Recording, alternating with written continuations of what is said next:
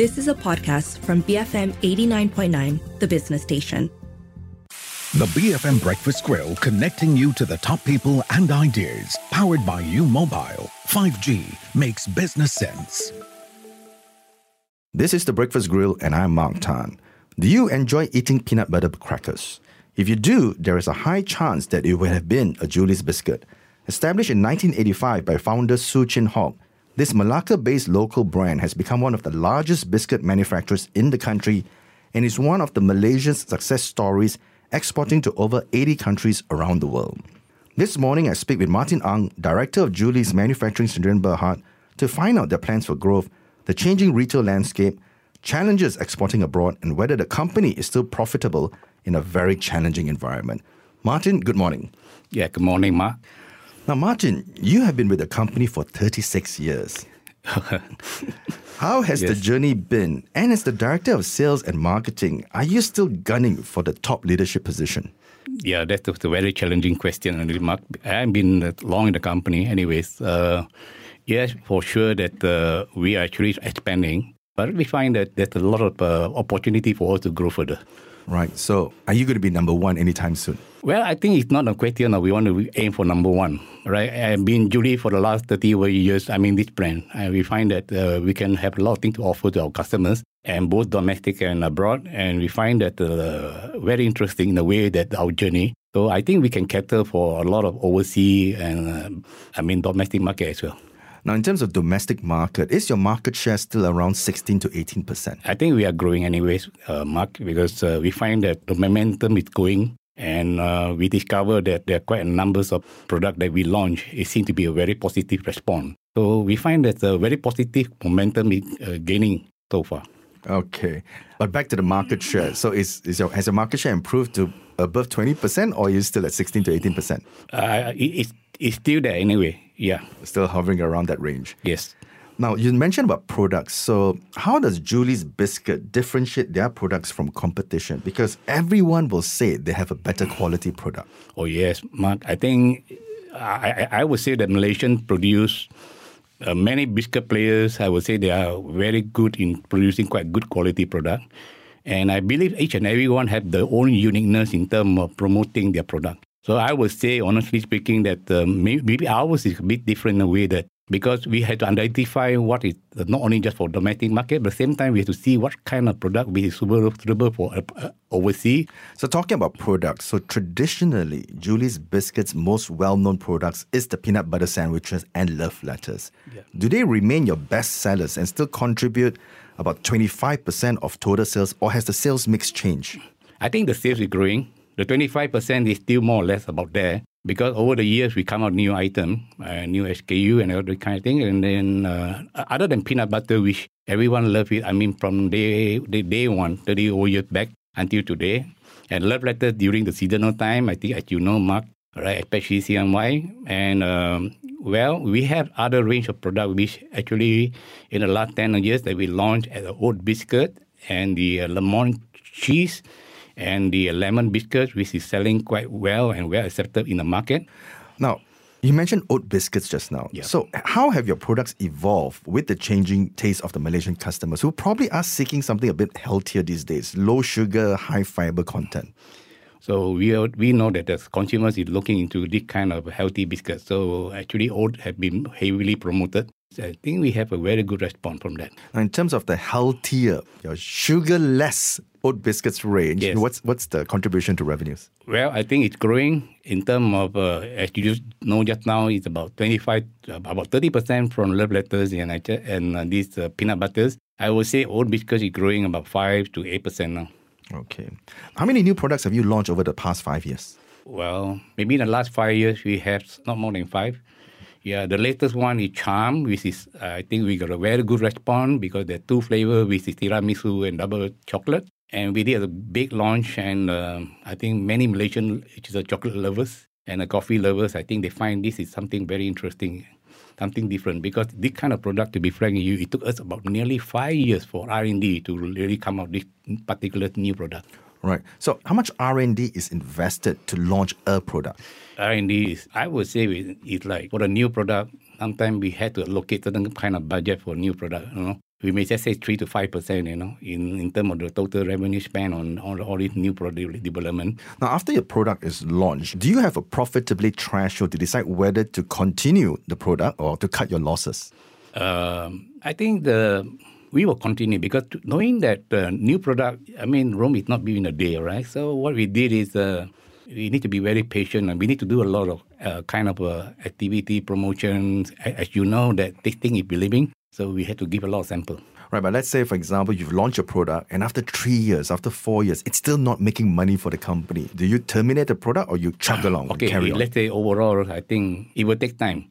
So for domestic market, it's I think 3 years for us enough for us to gauge already. In the sense that whether this is profitable for us to continue. It may not. Then I think we will definitely find another strategy to check with every one of us, our team, and find that whether do we want to continue, give another one more year shot, for this kind of product, or we should stop straight away. So if continue another year, example, and if we think that it's no good, then we find that we may have to drop off. Now, in 2020, the company spent 3 million ringgit to give the brand a refresh with a clear objective to capture the younger demographic market. How has this branding exercise performed in driving top-line revenues? So I think it's time for us to do some kind of engagement with the young people, and we know that the young people nowadays, I think the generation are very different, and then we feel that that's necessary for us to carry out this. And the new look, new feel, and we see that the packaging, that kind of thing. And I'm pretty confident that maybe perhaps, because we still have to spend a lot, honestly speaking, Mark, to do the rebranding exercise, putting in the social media to tell people, hey, look here, now it's a new look of Julie, from old to new, that kind of thing. So definitely we spend a lot. And I don't see any kind of, instant kind of profit, that kind of thing. But I think we can see the next 2-3 years, we're able to see some kind of good return. Because this year itself, we see a very good response, actually. Right, Martin, you're absolutely right. So the 3 million ringgit was just spent on the rebranding exercise to change the logo, to change the packaging. Yep. But how much has been invested in terms of advertising and media? In the last 3 years, maybe perhaps over the revenue, we may be spending about 15% actually. 15% of revenues? Marketing and all the activities and the kind of thing above the line. Yeah, so I would say that we spend a lot actually because this is the big exercise. Right. Obviously, yes, it's a very important exercise. And you said it's the first rebranding exercise after, 35 years with the old Julie's logo. Yes. In terms of your split between above the line, below the line, how much money was spent on digital and social media marketing? Because, your targeted objective was to reach the younger segment. We see from the social media response, more and more younger people starting to engage with us, and we can see that the numbers of followers are actually coming up. Well, I think we spend sizable amount of in that. Maybe perhaps just now I mentioned 15%. I think more like 5%, something like that.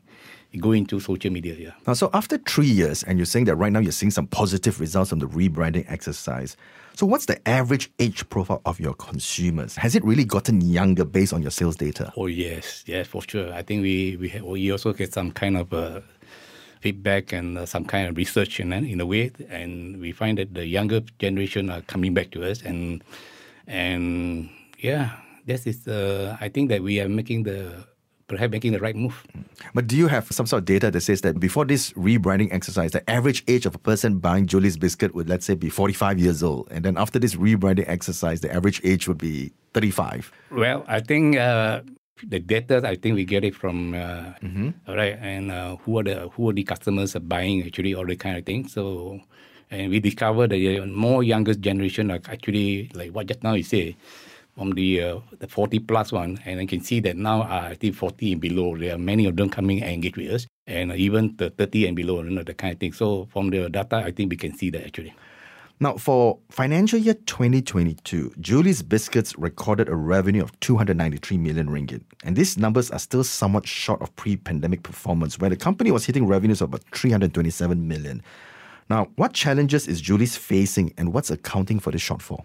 Okay, I think as you know that in 2020, when the pandemic hit us, right, and then it's followed by 2021, and during the time, I think our factory have been requested by the MOH, right, to close down. So all in all, I think we lost about a month kind of production capability, right? So we are not able to deliver. Actually, we have a lot of order from overseas abroad. So in that month, particular months, I think we are not able to produce. So I think we lost a lot of business opportunity there. Easily, I think we lost about 10%. So for financial year 2023, will Julie's business get back up to that 330 million type of revenue range? Oh, yes. I'm pretty say that we have a good momentum this year. And in actual fact, the first 6 months, we are growing double digit now. So we are able to achieve what we did before, actually. Now, in terms of post-pandemic, has there been any changes, in particular your distribution channels or even the retail landscape? Has the post-pandemic changed behaviors of your consumers and your distributors? Oh, yes. As you can see that now the behavior, everybody is talking about when they stay at home. You see that what they did is, I think they buy a lot of things online.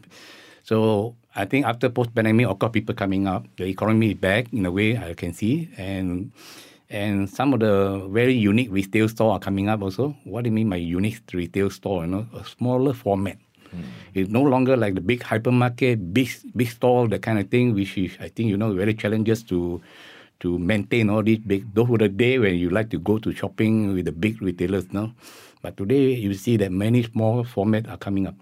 On the Breakfast Grill this morning is Martin Ang, Director of Julie's Manufacturing. After the break, we talk profits, exports, and funding for expansion. This is BFM 89.9. You are listening to The Breakfast Grill, brought to you by U Mobile. 5G makes business sense. Welcome back to The Breakfast Grill, when the hot seat this morning is Martin Ang, Director of Julie's Manufacturing. Before the break, market leadership, new product launches, new logos, new packaging to address the competition. Now, Martin, Julie's Biscuits FY 2022 profit before tax was 2.2 million ringgit, and the company has remained profitable over the past 5 years throughout the pandemic years. But how do you account for the profit before tax margin dropping down to 0.75% for the financial year, whereas Julie's Biscuits used to be as high as 5.8% back in FY 2020?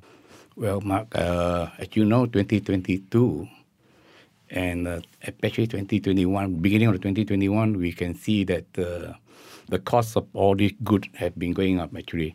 Why that so? As you know, that during that time, I think especially the cost of the freight costs, the commodity price of the product, ingredient and everything went up. And during that time, you know, the US dollars against ringgit, all right? And then affected us. The increase of commodity and everything went up to, let's say, 15 to 18%, but we are not able to follow, 15 to 80%, even with the currency there. So what we did is, that's why we went down to all the way to increase about 8 to 10%. All right, so you can see that's a big shot there, actually. We really want to capture more market share now. Okay, that is our direction. So that's where the results show. So this was obviously in 2021 and 2022. Yep. How's 2023 looking at? Actually, we have already, end of 2022, we have really taken some action. And we have already raised up quite numbers of price to all our customers. And that's why I think we can see some positive light coming to us, really. And as I just now mentioned to you, maybe perhaps you will not see a single digit. Maybe you will see a slightly better, much better, actually, this year, in a way. And as I just now mentioned to you, perhaps the next 2 years, because we want to build our market share. So what kind of profit margin does Julie Biscuits aim to have moving forward the next 2-3 years? Well, we hope to have double digit, to be frank with you. Okay. The export market now contributes about 60% of your total sales, with over 80 countries, and continues to grow year on year.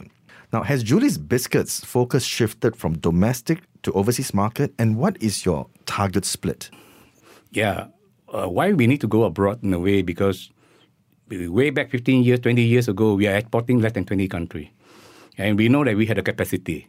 All right, we had a line, and we find that, look, yes, we still can produce more for abroad. So in the last 15 years, I think we managed to get more and more customers coming in, and then that's why I think today we reach more than 80 countries. Look at ASEAN market, it's about nearly 700 million population. Right? Everybody tries to look at China, 1.4 billion, with two countries combined into 2.1 billion. And I feel that why don't we go further a bit in the sense that somewhere in Latin America, Africa market, Central Asia, Mongolia, maybe perhaps this is a lot of untapped market. So you are the Director of Sales and Marketing. So in terms of your 5-year business plan for your export market, at the end of the day, what kind of split are you looking at?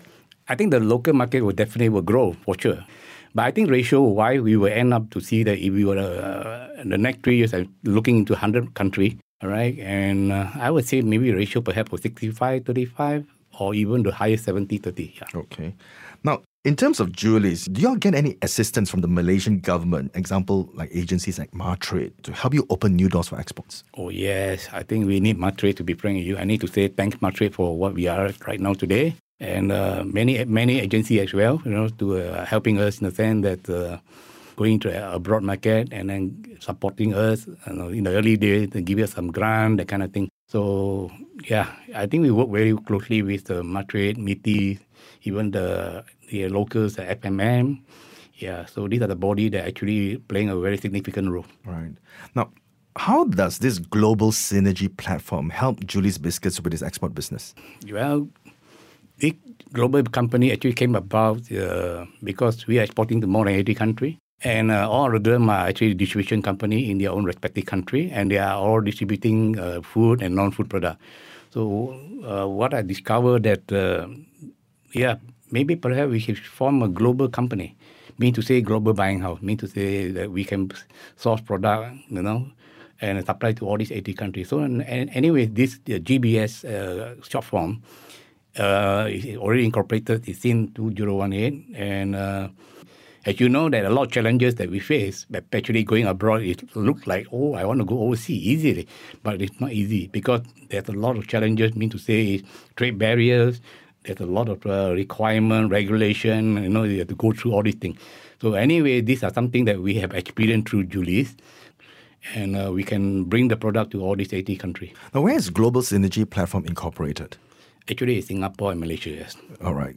And Julie's owns about 10% of the platform. Yeah, we own it. And the rest is actually owned by all the agents. My shareholders are actually from all these 80 country partners. Now, obviously, you're very passionate about the export market. So out of these 80 countries and soon to be 100 over countries, right, which are your largest export markets? It was China before 10 years ago, but today it's, it was Singapore before, 10 years ago, but today it's actually China.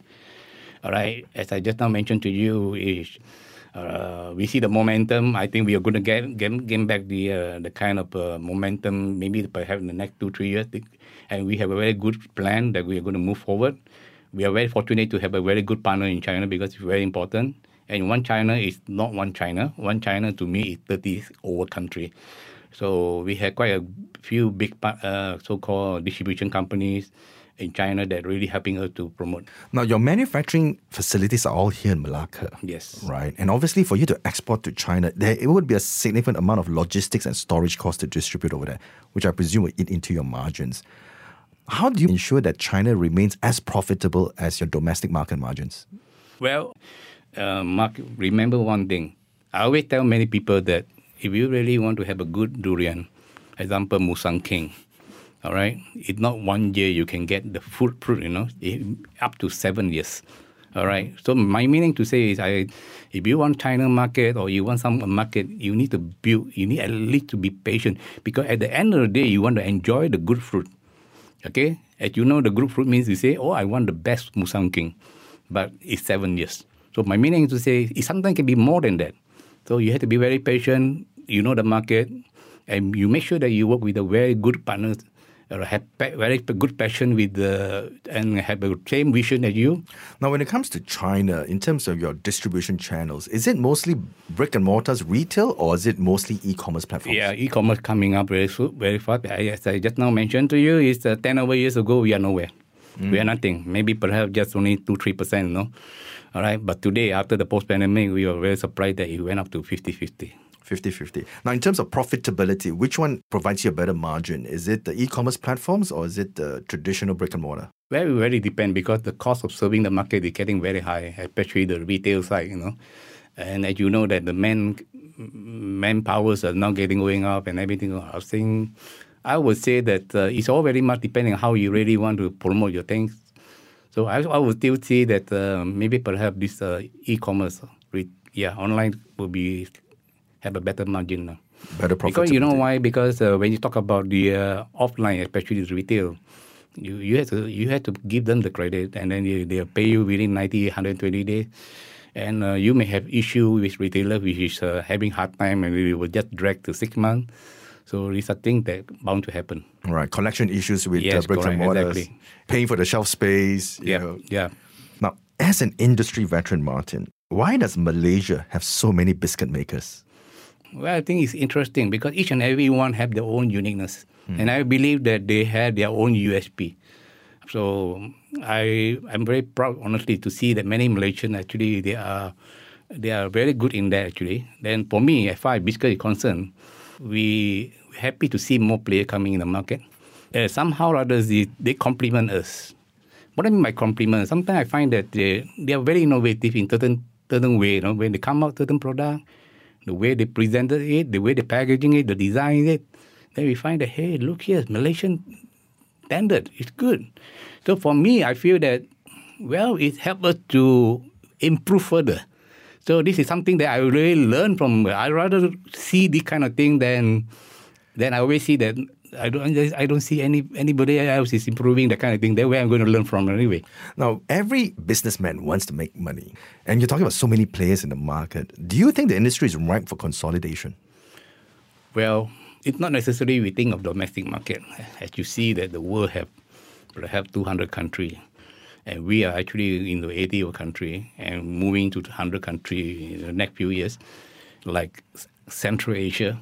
Africa, Latin America. Yes, exactly. These are the market. Why don't we go in? Actually, if you go to all the Pacific islands, like Seychelles, the other one is called New Caledonia, Vanuatu, Samoa Island. Actually, Julie is there, all right? And then we are very fortunate to get one good distributor who can manage all these small islands with 30,000 population, 50,000 population. So we really want to go into all this market because, hey, look, here's Mark. We want to tell the whole world, look here, Malaysia, we are from Melaka, very small state, less than 1 million population. We are in Alor Gajah, 26,000 population. But we are exporting to more than 80 countries. We want to tell the whole world, hey, look here, Julie can produce world-class quality. Martin, under your directorship, Julie has very aggressive plans for international markets. But it is a Sdn Bhd, and you're using your internally generated cash flow to fund this expansion. So will Julie's Biscuit consider an IPO to raise funds to obviously be even more aggressive in expanding the export market? I think at the moment we prefer to be more family-owned, all right? And maybe in the near future, we don't know yet. But so far, I think we manage quite well in a way because we are actually Sdn Bhd in a way. So it's a family-owned and we can make decisions very fast. All right, within a few people, so we can make decision and we just say, okay, look here, don't worry about this, and then we just go forward. Let's build the market because we are now in the 80th country.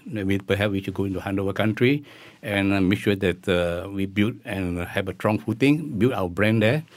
And maybe we'll see 3 years to 5 years down the road, we have a sizable kind of market share and perhaps maybe we can see more profitable return. And then after that, consider an IPO.